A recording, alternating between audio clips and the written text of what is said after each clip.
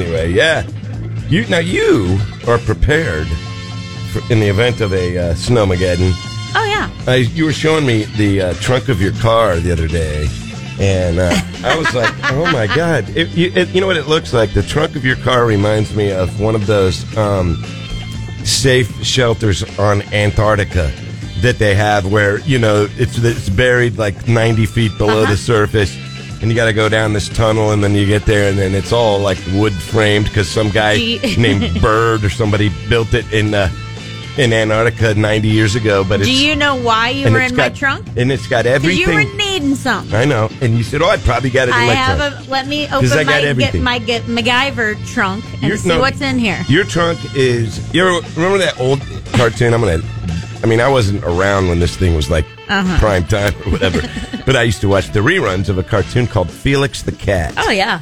And it was black and white. Yeah. Felix Cat, and he had a bag of tricks. And at Felix, and he would open up the bag and he would have everything in there, anything and everything, and that's your trunk. My thing is organized. Do you need hygiene supplies? Done. Do you need warmth and water? You could live 6 months in Antarctica with what's in your trunk. But it's not overtaking the trunk. They're all in these compartments.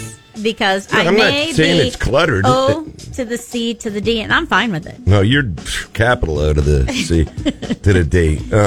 Dawn knows what I'm talking about. I was just saying, you ever see one of those bunkers in Antarctica? That have yeah, that's what her trunk is. You guys are set if you ever get snowed in. Because Kevin was needing something. And you followed me very closely to my MacGyver supplies. I was like, back off a little bit. Yeah, back up. You're hiding secrets in there or something.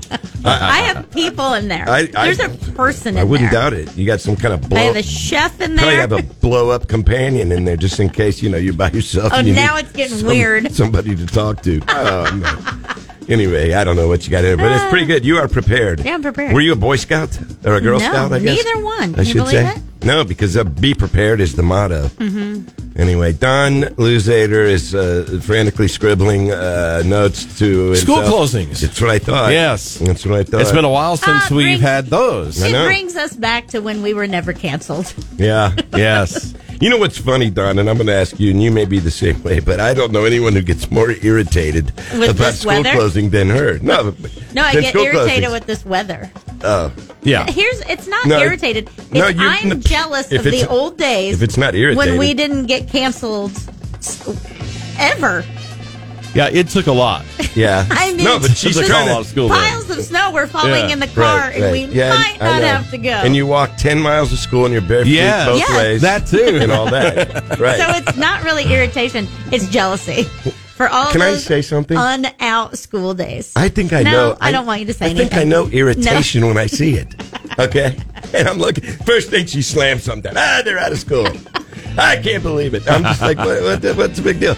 And I told her I was just glad that somebody's going to be home to turn the crock pot off because I got a pot roast in there. There you go. And I was a little concerned about it. Yeah. So now you